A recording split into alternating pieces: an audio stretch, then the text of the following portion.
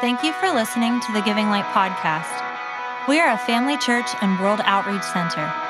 Our heart is to empower you to walk in true freedom and equip you to impact your world.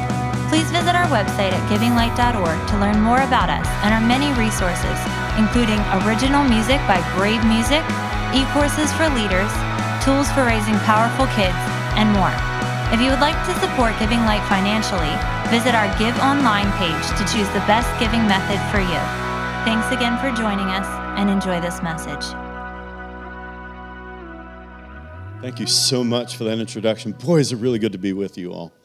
I've heard of you. I've met your pastors. I introduced myself early on when I got here, and the reputation of this house is a solid foundation, a house of strength, a house where destiny gets launched in people. You have a reputation throughout the valley, and for sure in my own heart, of being a people that make things solid. Can I refer to a movie to describe you guys? I don't recommend this movie, all right? I saw it. I didn't know what was going to be in it, okay? So disclaimer, the movie 300 was about the Spartans holding the line when the Persians were trying to come into Greece. And there's a scene where the king of the Spartans meets up with the king of the Athenians. And Athens had this huge army, thousands of people behind them. And here's the king of Sparta, Leonidas, with only 300. So they meet up with each other, and the king of Athens kind of looks and says, "That's all you brought? 300, we're facing a multitude. We can't even count them. You only brought 300 people." And the King Leonidas starts looking at the men behind the king of Athens, and he said, what do you, sir? And he said, "I'm a farmer. What are you? I'm a metal worker. What are you? I'm a whatever. I make clothes." And then he turned around to his 300, and he said, "What are you?" And without hesitation, in unison, "We are soldiers." And he turned to the other king and he said, "You see, I brought more soldiers today." And I feel that about this house, that there is something of strength. Your pastors have laid such a solid foundation that forget how many you have at any given point in time. You've got a generational impact, and you have a much bigger regional footprint than you probably even know. So I appreciate the invite. I appreciate the introduction. I do love the community in Millersburg. You moved me to tears with your prayer because I just love that place. And yeah, I'm from New York City, so it's just a little bit of a culture shock I had, getting used to the valley up here. But I'm in love with the people here, and I'm in love with what Jesus is doing in the people. May I extend an invitation?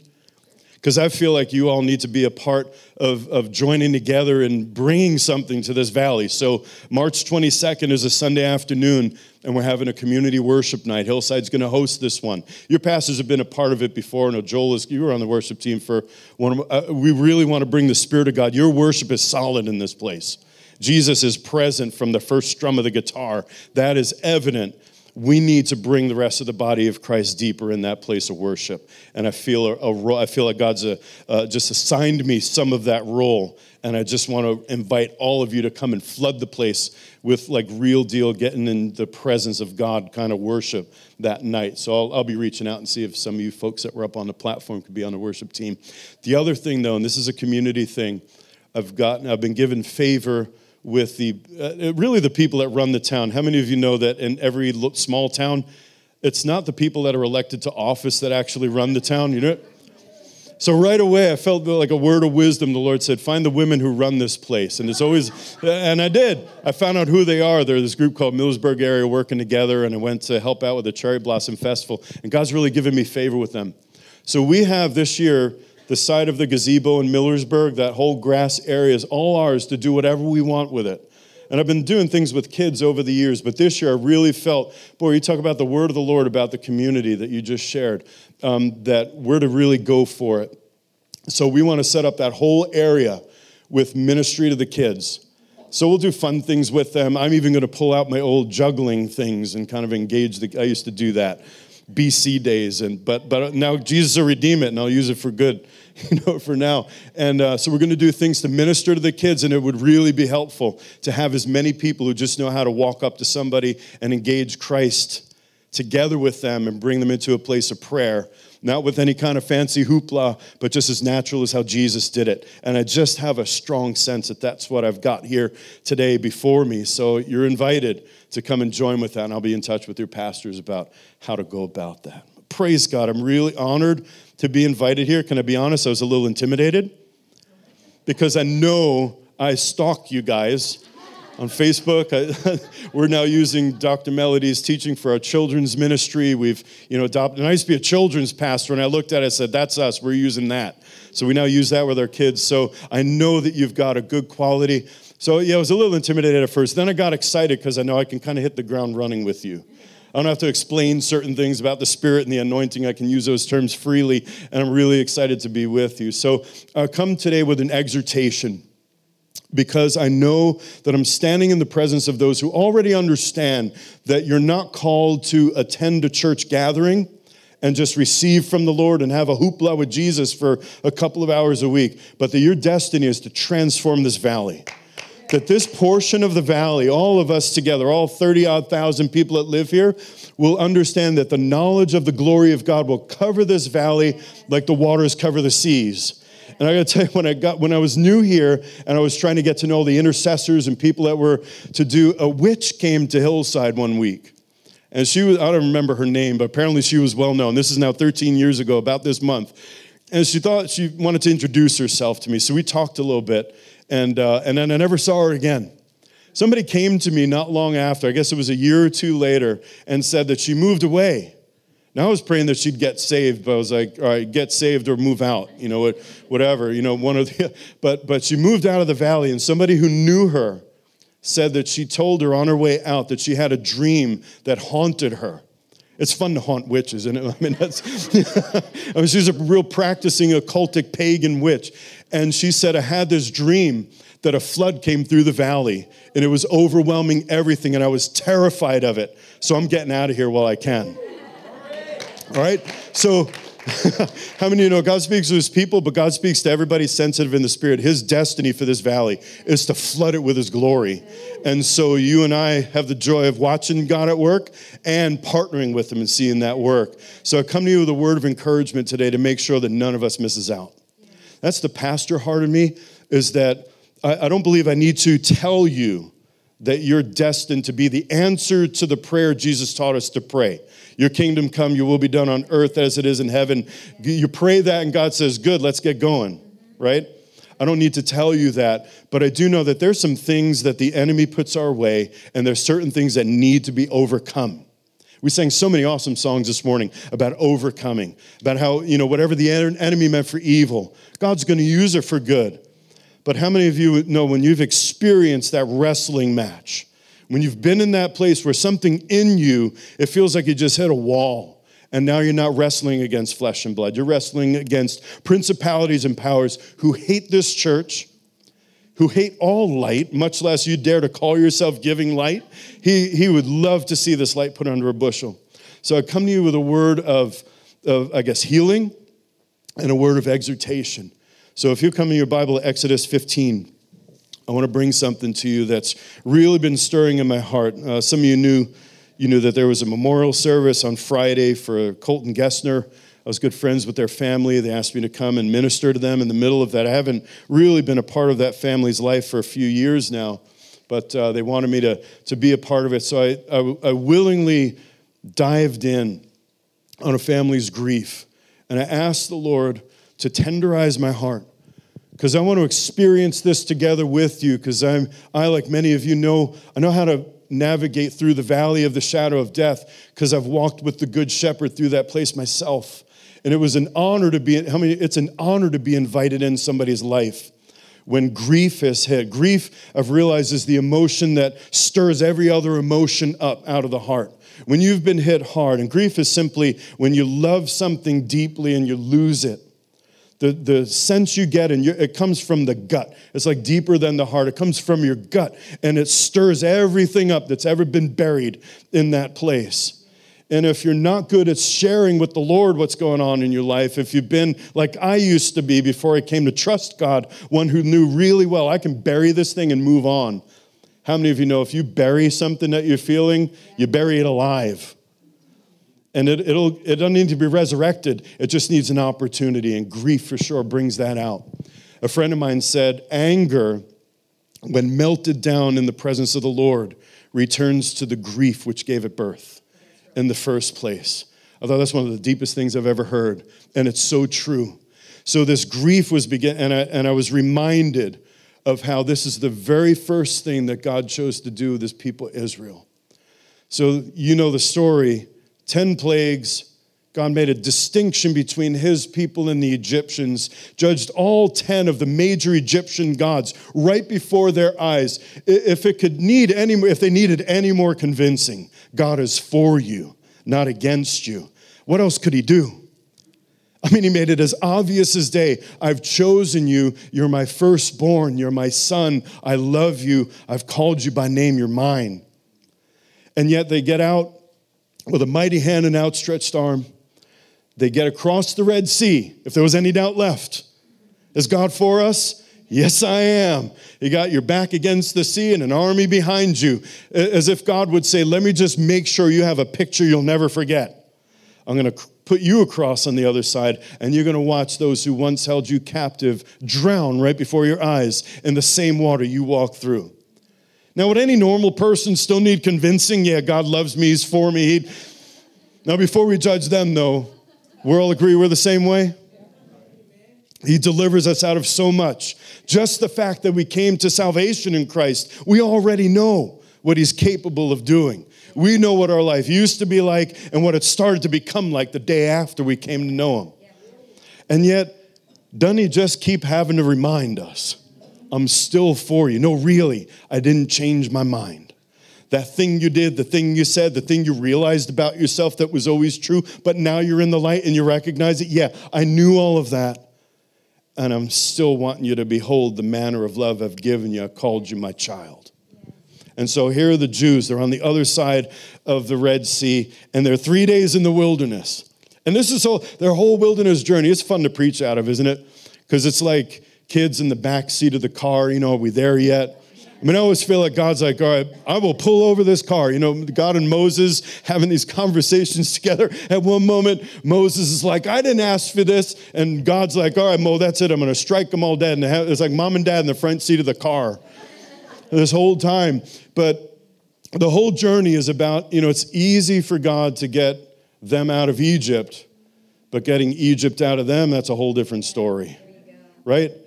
They say you could take the boy out of the city, but you'll never take the city out of the boy. And it's a true thing. Every once in a while, New York Steve comes back.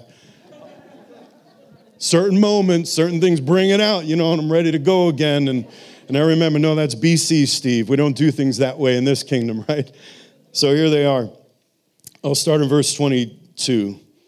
It says, then Moses led Israel from the Red Sea, and they went out into the wilderness of Shur.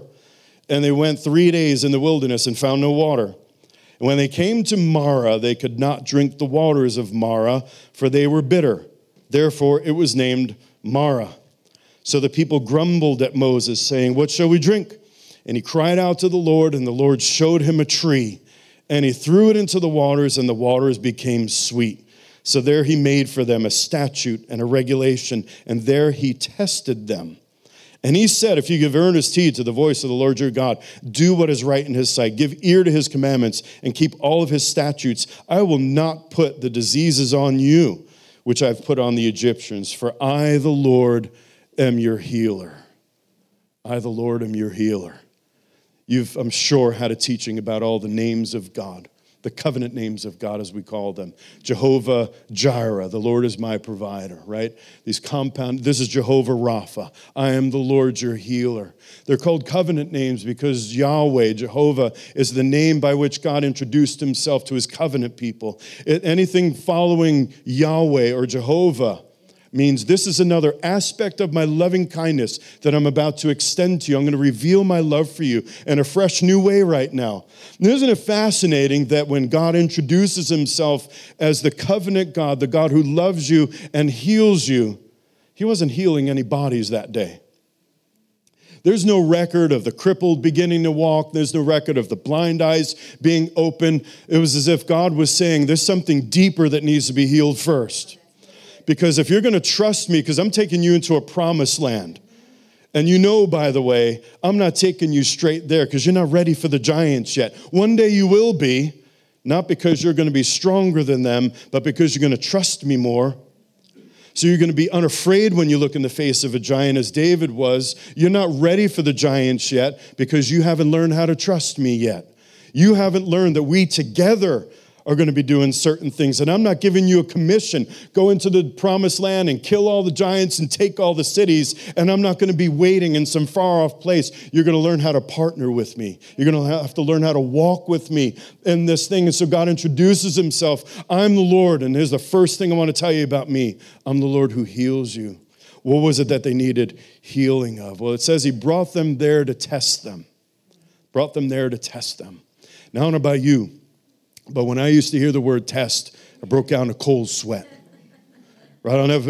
I remember things like Ms. Opitz, my third grade teacher. New York City public school, Ms. Opitz, 36 kids in her class. She was an absolute Nazi. We were all terrified. And, Ms. is, she was a feminist and all this. And so she was scary, shaved head and the whole bit. I was terrified. I was so scared of her. My memory of tests is that I was so afraid because she said, when we start this test, don't even ask to go to the bathroom. So I didn't ask to go to the bathroom. I was in third grade. I actually wet my pants. So I was so afraid of her, right? I needed inner healing for these things when I came to the Lord. Test, and we think test means it's like pass or fail, because that's what we've been trained. The meaning of the word test is. If you've come to know God, you know he doesn't set us up for failure, ever. He's not like that. God doesn't put things in front of us so he could say, see, I told you so. He puts things rather in front of us so we could see how far along are we? How much am I ready to bear the weight of your glory?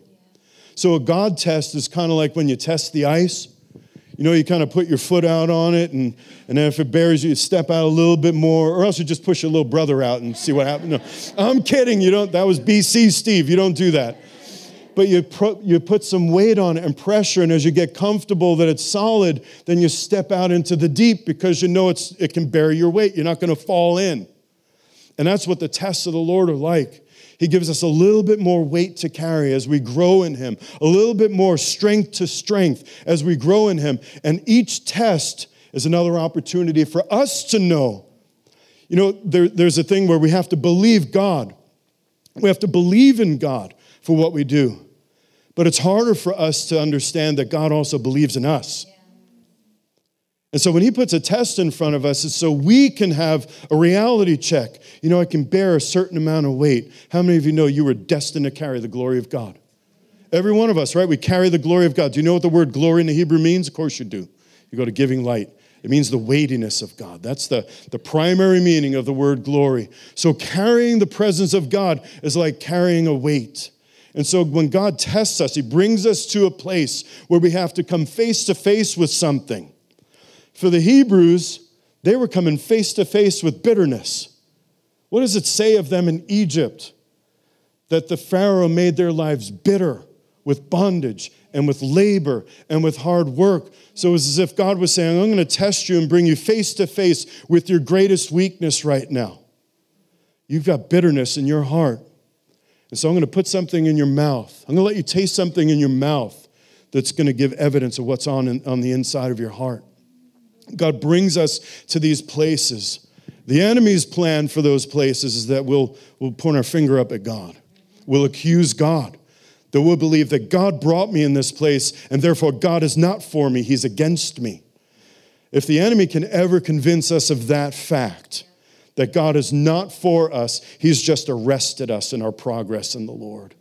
And so, aren't you grateful that God does it little by little? That he doesn't throw us right into the deep end, as we say. Like how my swim instructor taught me to swim. Boys Club of Queens. He just get in. Little by little. And he puts things in front of us that are just little tests. You start out little, and then you work your way to greater and greater things. If you're called to great strength, you're called to great tests along the way. I just started relearning this because I got out of shape I used to be a swimmer, played water polo, and 6 kids, you don't have time for that. I told my wife, I'm just having some extra, I'm putting on pregnancy weight, so I can sympathize with you. And, and it happens faster than you expect. The older you get, the faster it happens. So I decided this year when my daughter turned 8, I realized, I'm going to be 60-something when she graduates high school, and I don't want to be a doddering 60-year-old man who can't keep up with his 18-year-old girl. So I'm going to get back in shape. So I went back to the pool at the Y, and I started swimming. And I thought, well, I'll just start swimming the warm-up I used to give the kids that I used to coach when I coached swimming. And about 4 lengths of the pool in, I was checking to make sure the lifeguard was watching. Because it had been a long time since I had tested the strength that I used to have. And I'd gone lax. I avoided testing.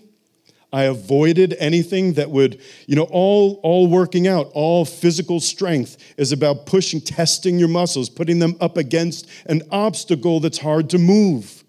And if you don't ever do that, well, you become a different shape, right? Round is a shape, but it's not the kind of shape we're looking for. And so God puts these things in front of us, not because he's angry. Sometimes, how many God doesn't even put it in front of us? It's just there. The enemy put it there. Life put it there. We put it there ourselves. Those are the best ones, aren't they?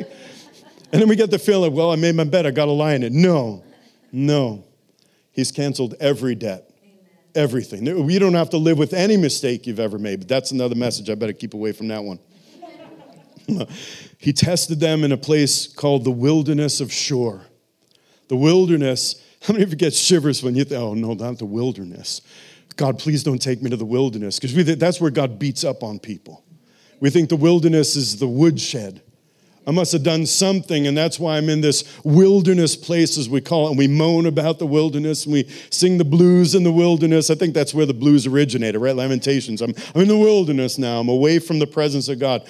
We're not away from the presence of God. I'd propose that the wilderness is the place where God chooses for our honeymoon. Because the wilderness represents the place where we can no longer do it for ourselves. We can't do it on our own. That's what the wilderness means. God has allowed everything to be stripped away from us that we used to depend on that had nothing to do with him, so that we could be reminded that apart from him, we could do nothing. And so he takes us in this wilderness place. And if we do it right, I think there ought to be a book at some point, like the David's Guide to the Wilderness. The Wilderness Survival Guide, according to David, because he did it right. But there's a way to come through the wilderness, as the Song of Solomon puts it, leaning on the arm of our beloved. Who is this who comes up out of the wilderness, not broken, not estranged, but one with her beloved? That's the intention of the wilderness. That was God's intention. Come away, he said to Pharaoh, come, let my people go so that they could have a festival unto me in the wilderness. I'm going to take them to some place where nothing grows, where there's no water, and we're going to have a party. This is going to be our wedding feast celebration. He has a different idea about what parties look like and about what a honeymoon looks like. I said that to my wife after our honeymoon. She said, boy, you're lucky you didn't do that. But God has a different idea because he's aiming to build intimacy with us. He wants to connect with us in a place without distractions. That's the hardest thing in the American church, isn't it? We are surrounded by distractions. And if you're diagnosably ADD, as I was, I have the mind of Christ now, but I'm still prone to squirreling off on things all the more. He needs to get us to a place where it's just us and him. If you've never had a time of what we call solitude, how many of you know if the Son of God needed it? Yeah, so true. Right? Which of us doesn't need it? Now, I don't know if you can fast for 40 days off in the wilderness. Jesus was prepared for that. But I'd say you must have some time in your life where you have extended time, uninterrupted time, just you and your God, and let him speak to you and let your soul communicate to God what it's been trying to say, but you've been too busy to hear it. If we don't have that, we're going to end up like the Hebrews in this story. Is the wilderness of Shur. That word in the Hebrew means a wall. The Hebrews hit a wall. 3 days into the wilderness, and they bumped up against the wall. You ever been there? Y'all, I heard the amens going around. We've all been there. You hit a wall. There's just a sense in the heart that I can't take another step. I don't even know if I want to go any further from here. And even if I want to, I feel like I'm chained. I can't get past this wall.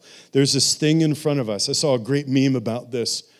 Actually, your memes, I like copied like 20 of you got some great memes out there. Thanks for doing that. That's a great ministry to the body. This might have been yours, but it said, perhaps God has assigned you this mountain to show everyone else it can be moved.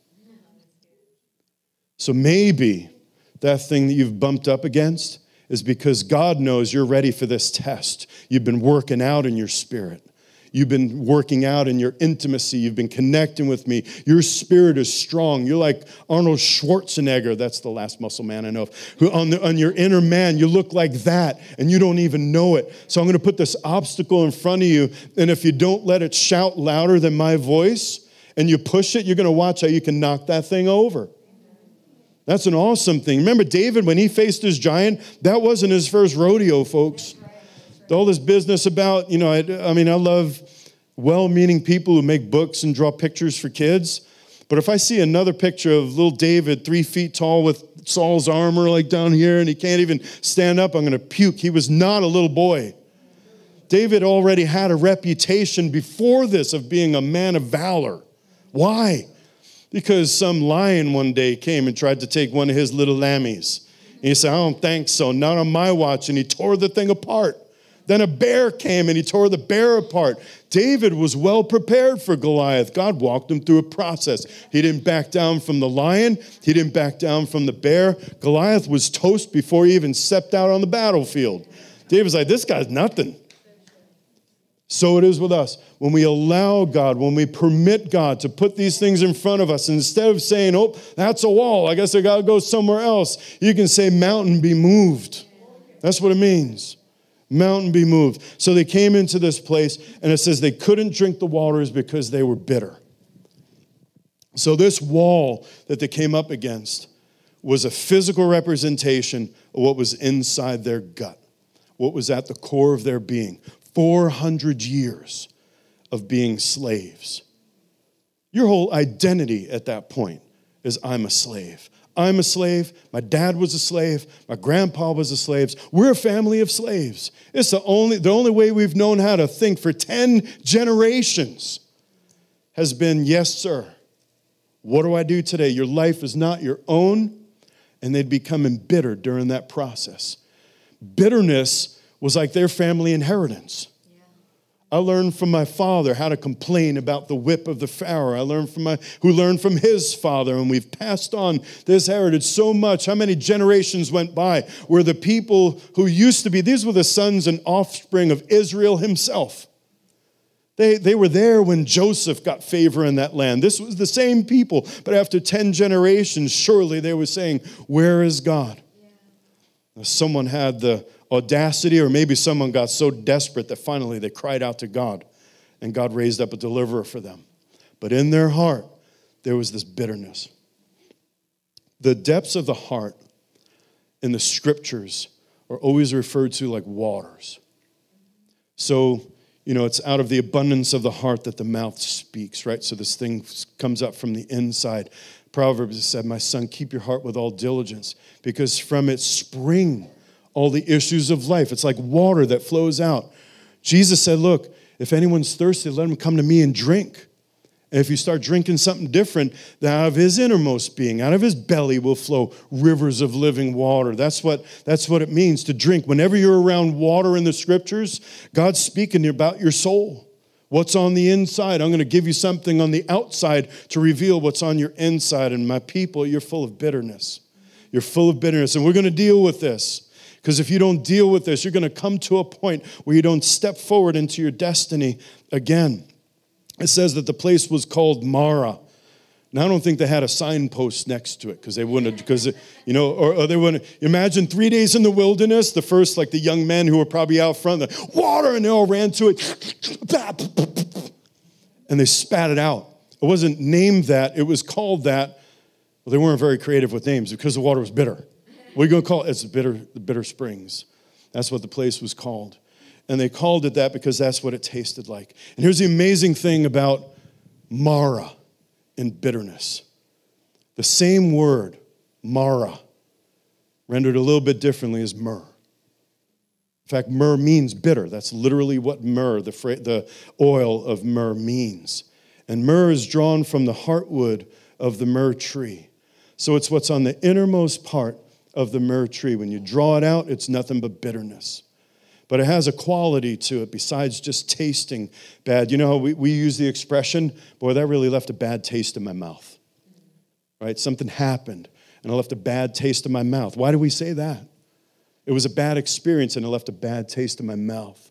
And myrrh tastes bitter in the mouth, but it's the first spice used to make the anointing oil for the priest. So God is able to take that thing that leaves a bad taste in our mouth. He takes those things, we sing about it, and then we got to live it. That left a bad taste in my mouth. But God, you're going to take that thing that the enemy intended for me to take that bitter thing and swallow it so I get bitter on the inside. No, you're going to take that bitter thing and use it to anoint me for the ministry. He's going to take your mess and make it into a ministry. Every broken thing that's happened in your life, everything that's tried to devastate you, God is working a ministry in you. It's all a matter of how we respond. It's all a matter of what am I going to do? I got this bad taste in my mouth with what just happened. This relationship, this betrayal, this disease, this thing that happened on my job, whatever happened. That thing left a bad taste in my mouth. God, what are we going to do with this thing? Myrrh tastes terrible, but it actually has healing properties. Some of you who do essential oils, you can educate me about this at some point. But it tastes bad, but when you swallow it, they used to actually use it to heal the stomach. Before we had Agricept and other, whatever we use these days. It has a healing property, and it's part of the anointing of the priest. Because the people of God, when they came to this spot, it says that they grumbled against Moses. They grumbled against Moses. Who wants to sign up for leadership again? God brought them to this place after all the signs and wonders. They get in trouble, and Moses, this is your fault. God will get all the glory when he drowns the Egyptians, and Moses, we're going to stick our finger at you when things go wrong. You don't know anything about that. I'm convinced now that this revelation is how ministries survive the anointing, as we say. How anybody really makes it through any kind of leadership. I mean, it's not just leadership, it's life. That to learn how to navigate through and overcome the bitterness, the events of life that make us bitter, that's the key to success. So these people didn't know that yet. They grumbled against Moses, 3 days, no water. Now we're here. Now what are we going to do? It's a fascinating thing. Murmuring is how the King James translates it, right? And I used to think murmur just meant, it sounds like murmur, murmur, murmur, murmur, murmur, right? Like the kids in the back seat after 10 hours on the way to vacation, murmur, murmur, murmur. It sounds like that, but it's much deeper than that. Because although the grumbling does come out of the mouth, where does the mouth speak from? The abundance of the heart. So there's something deeper. This word actually means to stop in your tracks. And the implication of the word is, I'm not taking another step. I'm going to stay here permanently. That's what the Hebrew word means. So what was coming out of their mouth, although it was complaining, what are we going to drink? Their heart was saying, I'm not taking another step. I don't trust you, Moses. And really what they're saying, as God pointed out to Moses, I don't trust you, God. I don't like the way you're taking me right now. I don't like this path that you've got me on. You put bitter water in front of me when I'm 3 days thirsty. I don't trust you. I'm not taking another step. And in moments when tragedy strikes, in moments when grief really hits our heart, which you can't live but a few years before something touches you that deeply, that if we fail to process it together with the Lord, we build up like a testimony against God. And if we haven't learned, if we don't master the art of going to God with these kind of things, we become like the Hebrews and say, I'll go this far, but no more. So we stop extending ourselves in love because somebody wounded us or several somebodies wounded us, and that's it. I don't care if the Spirit of God writes it on the wall. No way I'm extending myself to that coworker one more time. Or I've prayed for the sick, for the 50th time, I still haven't seen anybody actually healed yet. I'm not praying for anybody else. That's embarrassing. Right? So this is the bitter testimony that was being built up in them. So they said, we are not taking another step until we go on. When our heart gets in that place, we're in need of being broke. We're in need of what happened next with these Hebrews. So how do we avoid that? When everything happens, process all of life with the Lord. I've never known a time in my life, and I've never met anybody who invited Jesus in on their grief that didn't come through on the other side, stronger, more joyful, trusting him more. In the midst of the trial, as we were exhorted earlier, in the middle of the pain, that's the time to say, Jesus, I need you right now. But how many of you have experienced what our heart says is, I'm going to get as far away from you as I can. If this is the way you're going to take me, I can't handle this anymore. And the Spirit of God, as if no one already says, yeah, I know you can't handle it. Invite me in. Let me come into that place. I want to meet you in that place and take what looks like a mess and make it a message. I want to take your brokenness, and out of that, everybody's going to know it wasn't you that did this. It was me, and you're going to be an aid. You're going to carry my glory from this place. So I don't know. I went through about a dozen words in my heart that I want to share with all of you. And the Lord landed on this one. And I feel like I'm speaking to someone or several someones. Whatever it was that happened, it's time to trust the Lord again. It's time to invite the Lord back in on that place. Because like what Moses did, well, let me just share this testimony. I feel like I got to share this. My wife and I do have 6 kids, but our oldest is 27 and our youngest is 8. And it wasn't because we took a break. It was because the Lord had other plans, and the enemy had some plans too. And we had 3 miscarriages during those big gaps of years. And there was one of them in particular. I was the family pastor at Christ Community Church. At that time, there were 2,000 people in the church. It was an awesome ministry. God was moving, glorious things happening. And of course, I knew most of the church. I was mainly in the children's ministry. And then my wife had a miscarriage at about 13 weeks. So we had just that week shared the news that we were having a baby. So 2,000 people who we love and love us all know about it. And then my wife had this really painful miscarriage, like full-blown labor and delivery, delivered our little girl. We named her Elise. And then she had to go to the hospital, was bleeding out. It was just a really traumatic experience. So, in the middle of the crisis, you go into crisis mode. I wasn't thinking about anything but my wife needs help right now. She's bleeding. I'm here to help her. I'm going to do that. After it was all over, probably 24 hours later, I finally got her home in bed. I ministered to our older kids who all understood what was going on, managed to get them to sleep after many tears, and then it was just me and my God. And I had this moment with God. And this is where I learned, where do you learn all this stuff? Right? You don't just read the book, right? Things that they didn't teach me in seminary, right? You learn by writing another book called The Living Epistle of Your Life. And you do it by walking with him and letting him show you how to make this come alive. And so I had my little quiet place in my bedroom. We had this attic bedroom, and I was going to go let God have it. I was mad. That was the only thing I was feeling. I was angry. Why? I got to tell 2,000 people now about this. And you know how it is when you have a great loss and you have a lot of people, well-meaning people who want to help you. So they share their words of comfort, and they're not as comforting as they intend them to be. You know what I'm talking about. You want to help, but it's awkward. You don't know what to say. What do you say to somebody who just lost a baby? I knew that was coming. I was mad because my kids now, who had hoped in God, this was our baby of promise. This was our Isaac. It had been 4 years, and finally we're having a baby, and now I have to explain death to them again. And I was mad at God for that. I was mad at God for me. You promised me a child. We waited on you. We believed you. Everything was all awash. And I went to this spot. I said, that's it. I'm going to let God have it right now. I'm going to write my own Psalm of David right now. He had, where are you? Why have you forsaken me? All this stuff, right? I was going to write my own Psalm like that. And I'm telling you, before any words came out of my mouth, I almost turned around because it felt almost physical that somebody wrapped their arms around me. And I heard it almost audibly, shh, just like that. And I just melted to the ground, and I poured out my tears before the Lord. And I want to tell you that the next morning I woke up, and it was a whole new, bright new day. That was supernatural. God visits us in our pain when we go to him with it. When we do like the Hebrews did and say, not another step, I don't trust you.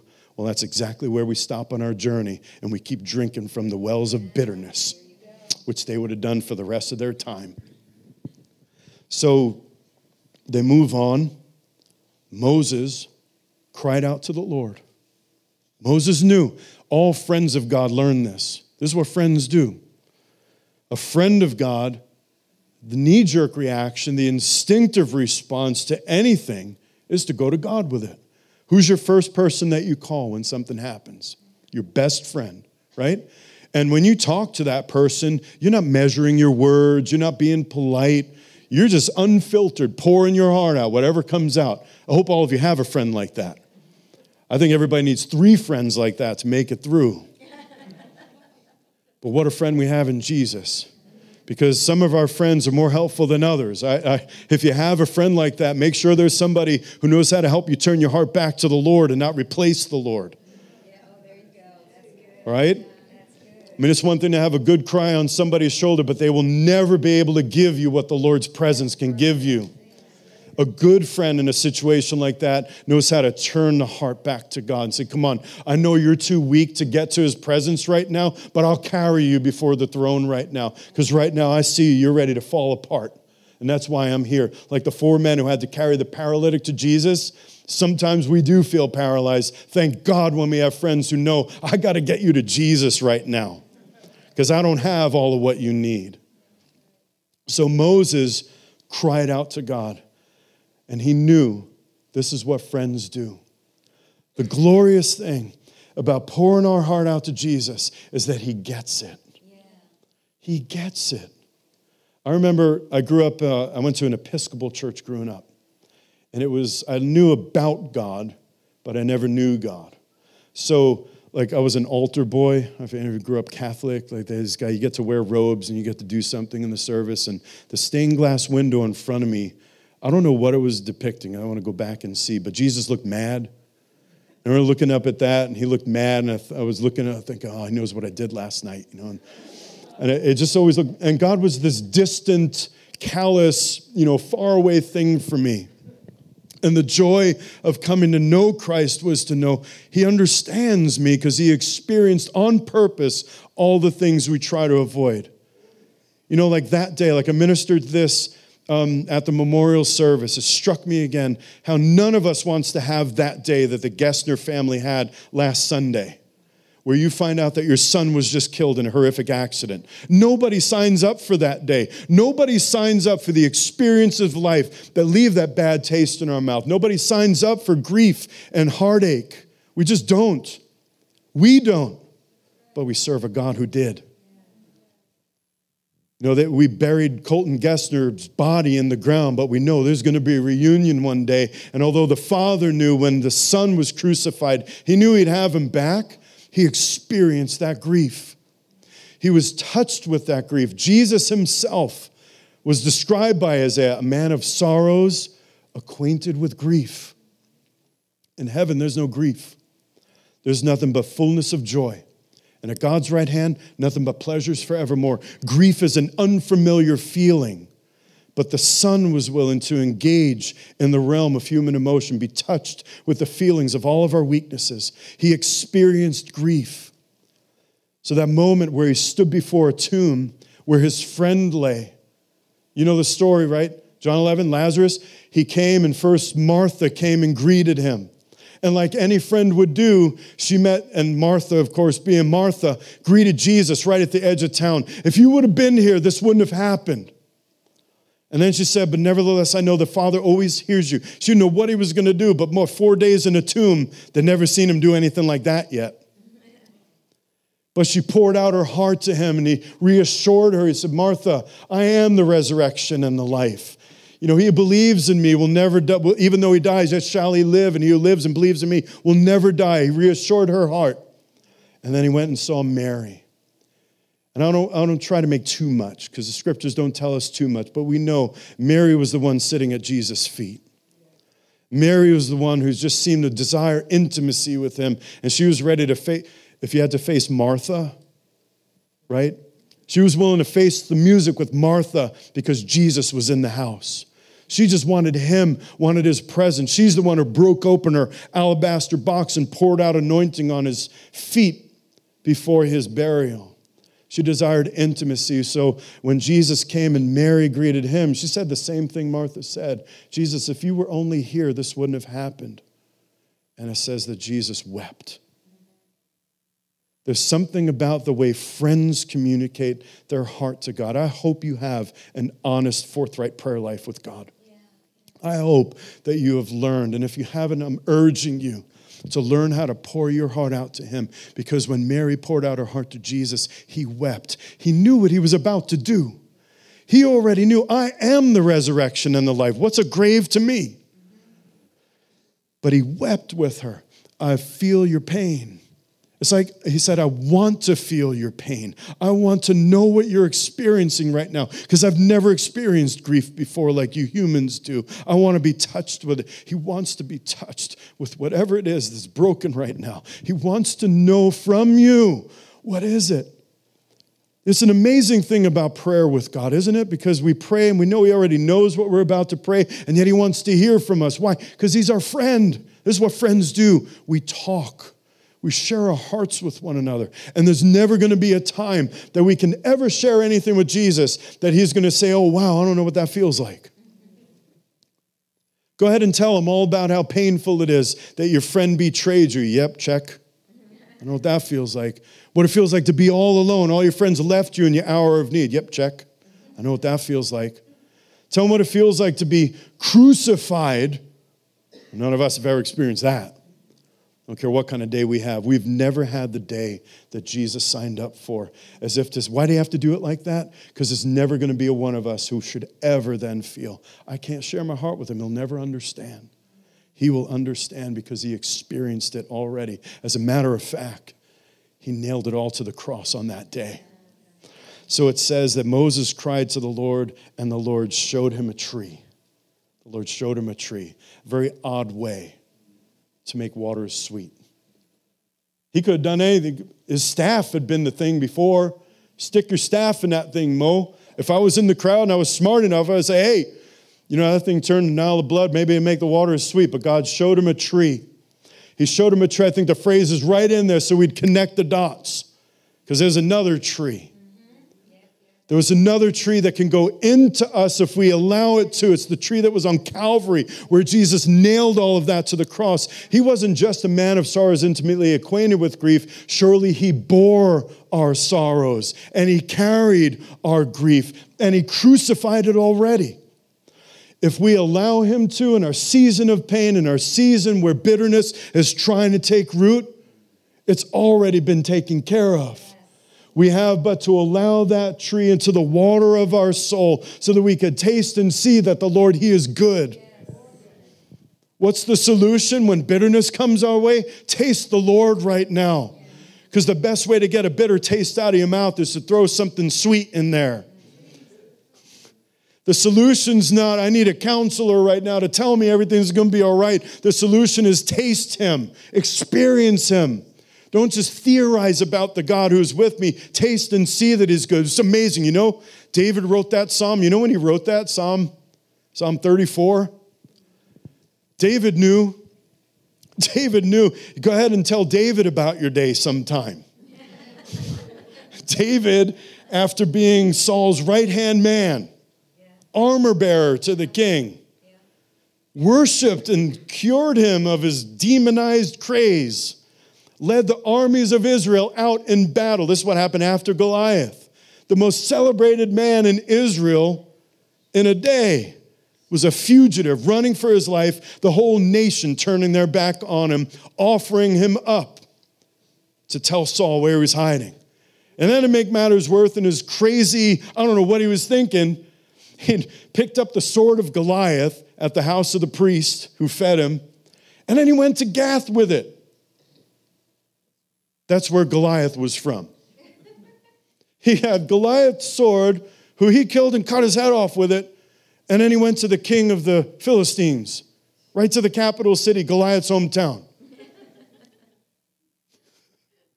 Go look at David and judge him like we've never done things as dumb as that. In our panic, in our grief, where do I go? I got nowhere else to go. I'm going to go. This was a bad idea because all of a sudden they say, hey, before you think anything, Achish, who's the king of the Philistines, said, this is the guy they're singing about, Saul killed his thousands, David his tens of thousands. This is that guy. And then David realized, this was a bad idea. So he started to pretend he was crazy, scratched against the walls of the building and drooled out of the side of his mouth. He went from being the most celebrated hero in Israel's history to pretending to be a madman drooling out the side of his mouth. Any normal person, boy, that'll leave a bad taste in your mouth. God, you anointed me king. Samuel, the prophet, whose word never fell to the ground, meaning everything he ever said, really, this is it? This is your way with me? He had every cause to become bitter on that day, but not David, a man after God's own heart, wrote a song to commemorate the occasion. You read Psalm 34 the next time you're having a bad day and see how David said, taste and see that the Lord, he is good. That's what he wrote in his journal that day. All right, bad idea. Don't go to Achish again when you're feeling like that. But taste and see that the Lord, he is good. Happy is the one who fears him. It says Moses put the tree in the water, and the water became sweet. The water became sweet. God doesn't change what happened in the past, but he changes our perspective on it. Because it's not the things that happen to us in life that determine our future. It's how we respond to them. And sometimes it's how we remember them. Everything that the enemy intended for evil. You'd be like Joseph. Your brothers threw you in a pit, sold you to slavery. Then they got him thrown in another pit. And his perspective at the end, God sent me here. You intended it for evil. That's where that phrase comes from. That was Joseph's line. You, my brothers, intended it for evil, but the Lord intended it for good. And he sent me here, not you. He sent me here ahead of you to save your lives. And that's just what I'm going to do. I'm not going to take your lives. I'm here to save your lives right now. Now that is how God takes what can make us bitter and turns it into a ministry, a powerful ministry that nobody could take away. So, Father, I pray that you would take every last one of us. We open our soul to you right now and permit you to take that tree, that cross at Calvary, everything that you paid for and crucified on that cross, all of our sorrows, all of our griefs, and we open our inner man to you now to receive what you will pour into us. Wash that bad taste out of our mouth as we drink from you, as we come to you thirsty and say we drink from you because we want to taste and we want to see how good you are. Go into our innermost being and wash away the bitterness. We declare we'll not be a bitter people, we'll be a better people. That we would carry your glory and all the world will know. Amen.